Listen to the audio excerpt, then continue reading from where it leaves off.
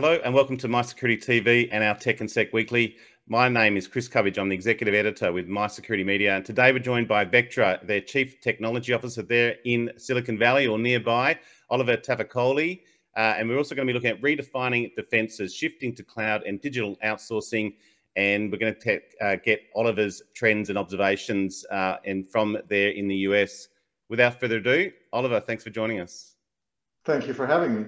Good man. And we mentioned just you're outside Silicon Valley there and the CTO with Vectra. I think it's always good to speak to CTOs and you often have different remits in terms of what you do. So maybe let's dive into your role as a CTO and with Vectra. But yeah, however you want to go in terms of your background or your current role as I mean, I've been here for long enough that the background probably is ancient history at this point. So I've been here for 9 years, pretty much since we had no product and no customers to where we are today. And my remit is kind of an interesting blend. You're correct. CTOs in software vendors and security vendors can vary. They come in all shapes and sizes. Are they more internally focused? Are they more externally focused? I'm kind of a blend of those two. So, I am deeply involved in kind of our day-to-day decisions on strategy and what we implement. I run a couple of teams directly. On the one hand, the security researchers who try and figure out what the bad guys are doing and what countermeasures we can deploy. And on the other hand, the user experience designers who try and then make that understandable to the end user. So those are my direct functions, but I deal with product and engineering all the time. And yet I also spend a fair bit of time on the road, talk to customers. 6 weeks ago, I was in Germany and Switzerland. Next week, be in Australia. So okay, and sort of Vectra, have you split out? You're the CTO. Do you have regional CTOs, or how have you structured your role? Yeah, we do have regional CTO. We were starting down that pathway, so I guess I get the global moniker now that we have more CTOs. So we're in the process of hiring several regional CTOs. We have one in EMEA at this stage and more in the wings. Well, that leads us to Vectra. Maybe describe Vectra as a business, and it's obviously a global business now. And it's most of our audience will have heard of you. Obviously, we have been covering your sort of updates and company updates on our channels. But yeah, just Vectra and your direction as well, I suppose as well. I think the origin of the company really was almost 10 years ago now, where at a point when there was still an attempt to prevent all bad things. And the idea was still at that moment in time that if we just got prevention right, then the bad guys wouldn't be able to get in. I think we were at the beginning of that trend to really talk about resilience and to talk about whatever defenses you have set in place. Bad guys will still get in. And what is your resilience to those attacks? Can you find them as far left in the timeline as possible? Initially, that began by looking at the network, because in those days the network was wide open space in terms of people's on-prem networks. That has inexorably shifted towards the cloud over the past 5 years, probably. Where we're looking at people's traffic in the cloud networks. We're looking at people's logs in cloud platforms like AWS and Azure and GCP. We're looking at cloud identity systems like Azure AD. We're looking at applications like M365. So everywhere where you have attack surface that might be leveraged by an attacker, other than the endpoint, which is its own market and its own interesting knife fight amongst a number of different players. Yeah, well, we're all hearing the digital transformation. I think one of the key words there is the digital outsourcing. I almost accidentally said digital transformation because it's one of those two words come together. What's your observations in the digital outsourcing? And I suppose it's not just the technology defined, it's they're trying to outsource the risk. What's your observations on the digital outsourcing in that context? Yeah, it's an interesting problem. Ultimately, I think having people accept risk on your behalf who don't really understand your business, it feels like it's very hard to come up with an economic model that will make that workable. And on the other hand, I think like supply chains and risk and outsourcing, there's like this whole amalgam of risk that comes at you in various combinations. You can see attacks out there where MSSPs, so managed security service providers, who are managing things in your cloud or in your on-prem infrastructure are attacked and then used as a conduit to get into you. There's obviously the most famous supply chain attack of all, which is the SolarWinds hack of a couple of years ago now. But when I talk to customers, there's also kind of increasingly this kind of concern around these hybrid systems. If you think about human capital management systems such as Workday, or you think of automation frameworks such as ServiceNow, you have a UI in the cloud, but yet it's integrated fully into infrastructure that is running inside your corporate boundary. And if someone were to break into that portion of the cloud, they could effectively shut you down remotely. And so there's so much risk and so much transference of risk, and then that's not even getting into the shared responsibility model of cloud and these different things. It becomes increasingly difficult in this fractured world to get a very clear picture of what all the risk is, and even what parts of it to outsource, quite frankly, if you chose to do so. Yeah, I suppose it's got to keep a grapple on the complexity in this. As you mentioned, there's sort of user interfaces touching infrastructure, and you've got to be very, very careful with that. I suppose the MSPs, you're 100% channel in terms of how you distribute? We're 100% channel. We also have a service offering that still is sold through channel. And we also have MSPs that offer our products in their services, right? So all kinds of options are available, but we primarily view ourselves as a product company that's channel, that goes through the channel as a means of kind of getting to customers. Well, we're definitely hearing more on the MSPs. I think it's that outsourcing to MSPs and the reliance on MSPs or MSSPs, but there's also, I think there's a little bit of a risk, not risk, I beg your pardon, a little bit of a skill outsourcing. It's hard to find good people. You've got to go to MSPs because they're sort of that source of, it's something you can rely on, and sometimes it's a challenge to find a good one.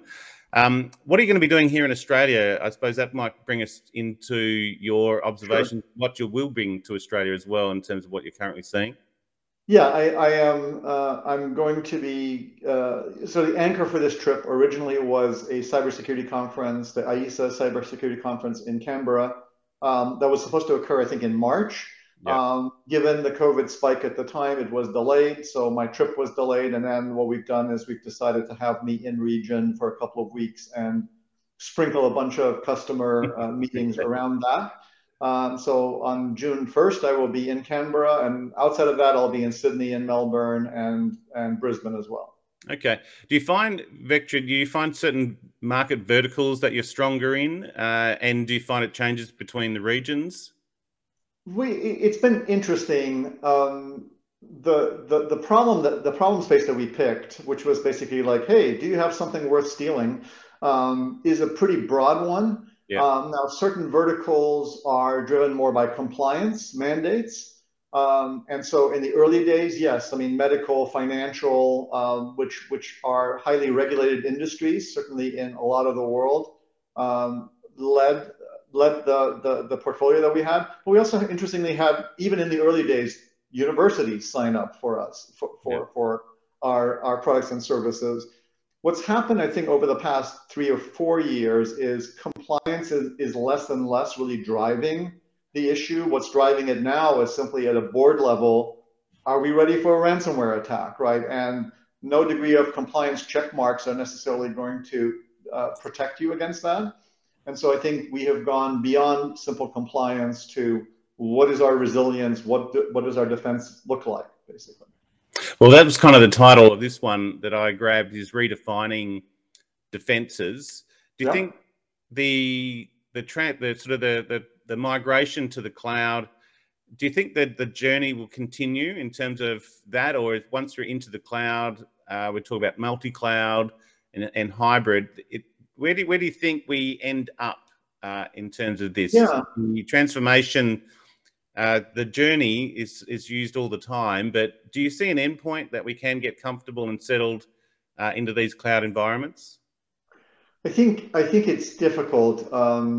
I think where we've gotten to, how we've gotten here, has been oftentimes that companies have gone multi-cloud or hybrid cloud, not because there was some grand strategy to go there, but because three different business units ran off in three different directions, and then eventually the security team was brought in and said, "Here, solve this."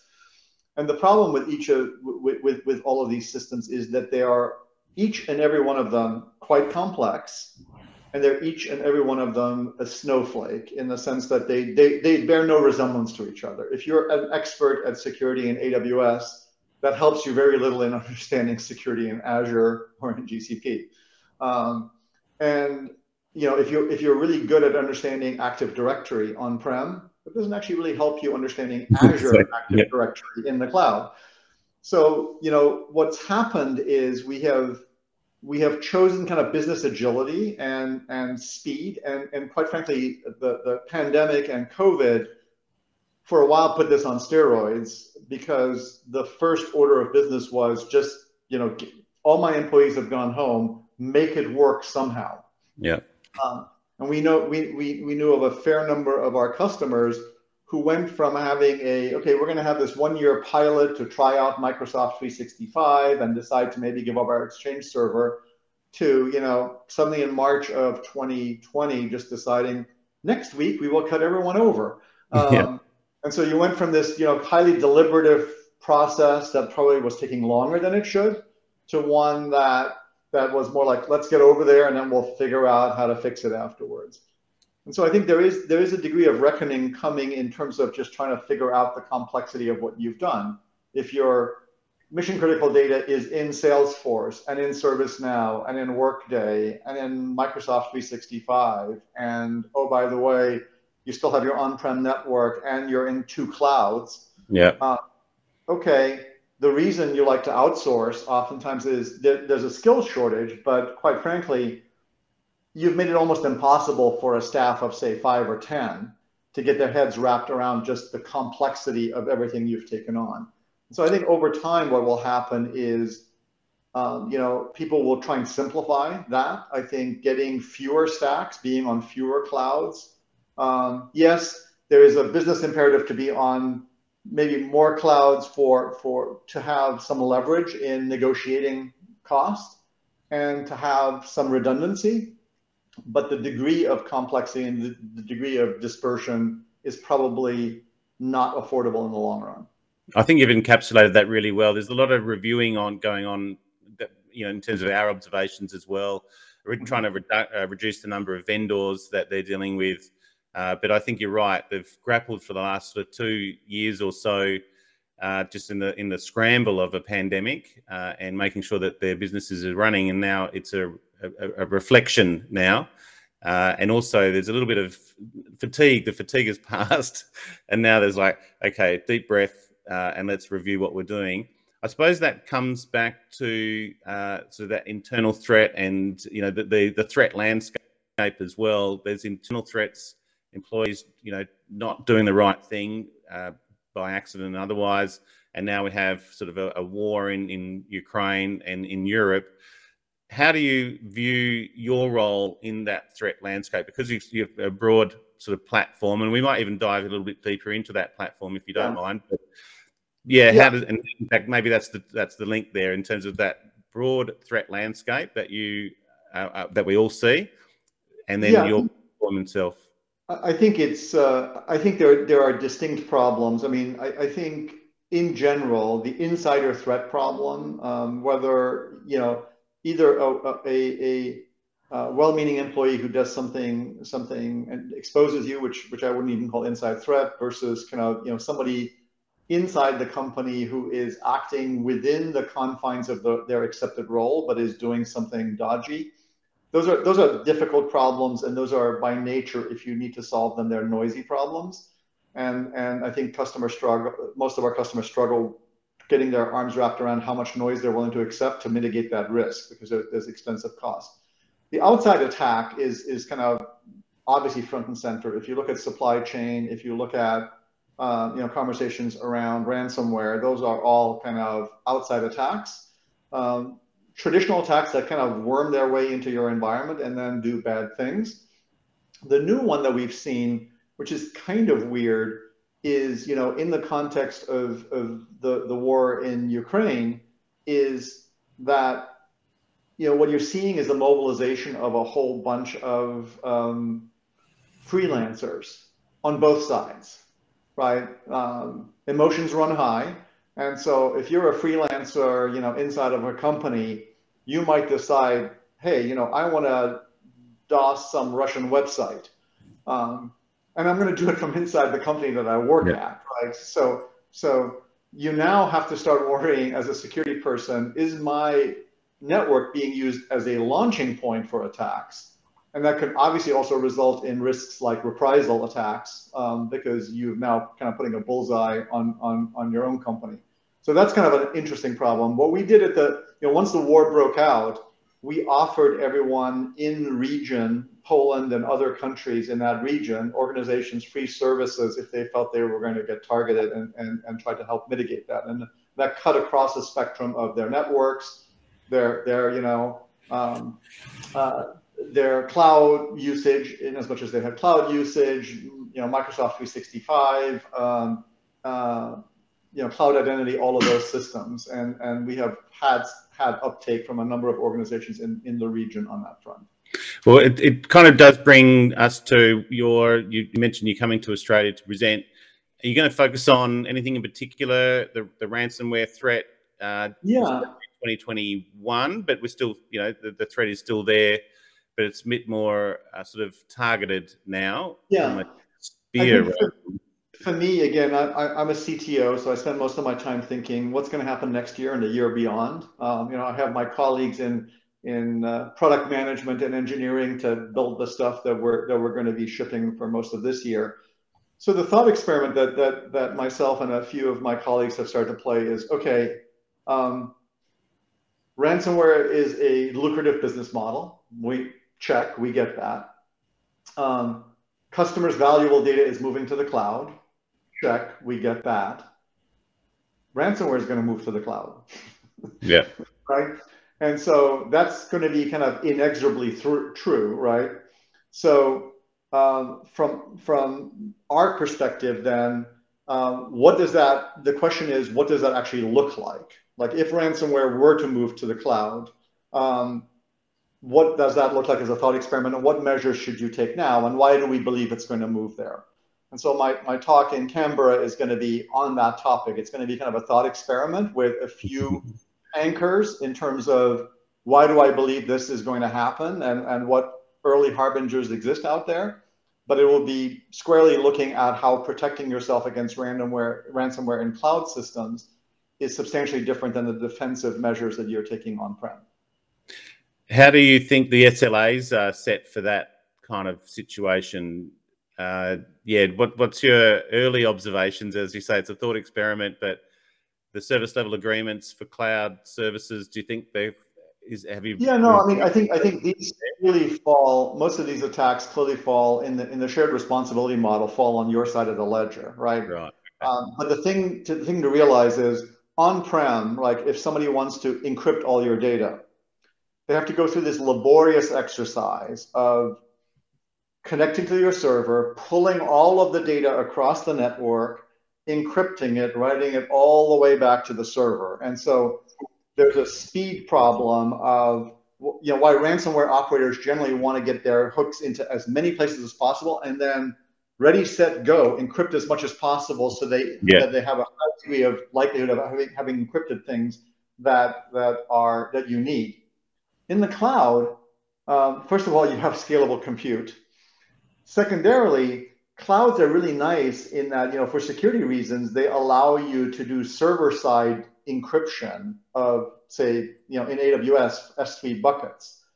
So you can literally just say, create a new S3 bucket, copy data from S3 bucket number 1 to S3 bucket 2, while having set a key, an encryption key on S3 bucket number 2. It'll all get encrypted without you having to do any heavy lifting. And then all you need to do is go delete, you know, S3 bucket number 1. And now the data is still in your cloud, but it is, get at it. And so So once you're in there, I suppose with admin rights in your cloud environment, you're gone, right? Yeah. But the fact that you can do this at incredible speed with incredible resources available to you changes the equation in terms of how you think about protecting yourself and where you have to protect yourself. So those are kind of parts of the thought experiment. Nice. And maybe that links back to where does Vectra sit in that in terms of your cloud platform as well? Are you able to mitigate? Yeah, I mean, for us, we look at a cloud like AWS or Azure as really having two different attack surfaces. There's the traditional attack surface. You can still attack a cloud through the network, attacking a workload running in the cloud, escape that workload, and then go steal stuff. That's one entry point. But there's also this other entry point, which is really the management plane or the control plane of your cloud portion, which is great.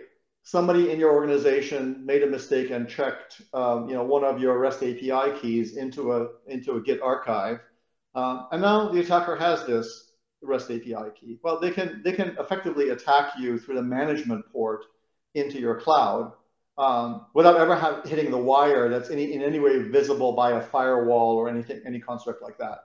So we have products in both of those spaces. We try and protect you in terms of being attacked from the network. We try and protect you in terms of being attacked at the control plane level.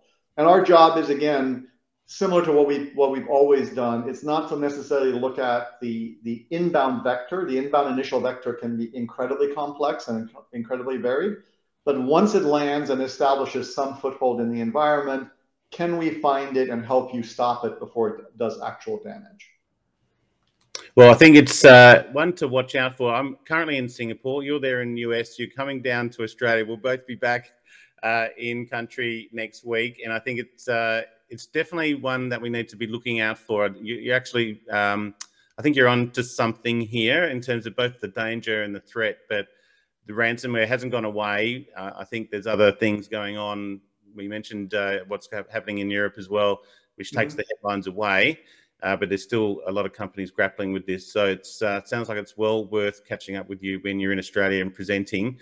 Maybe just go through those cities again, and also how long you're going to be spending in the region. Sure. I think I arrive on Wednesday, the 25th of May, and we'll spend the rest of that week in Sydney. The following week, which will be, I guess, May 29th or so, I think I'm in 2 days in Melbourne. The next 2 days I'm in Canberra, and the last day, which is Friday, June 3rd, I will be in Brisbane. Great. And flying back to the US on June 4th. Well, look, reach out to Oliver. He's the CTO for Vectra. Take that opportunity, and hopefully you'll be meeting with clients as well as presenting at various forums as well. So do enjoy your trip down to Australia. Yeah, I'm looking forward to it. Plus, I get to find out how tall everyone is that we hired. Yeah, actually, yeah. And just off topic, I've just found out doing that here in Singapore, meeting some people I've known for years but have not yet met. So it was quite a good experience. So do enjoy that, Oliver. Thank you very much. That's Oliver Tavakoli, the CTO with Vectra. Thanks for coming on MySec TV. Thank you a lot.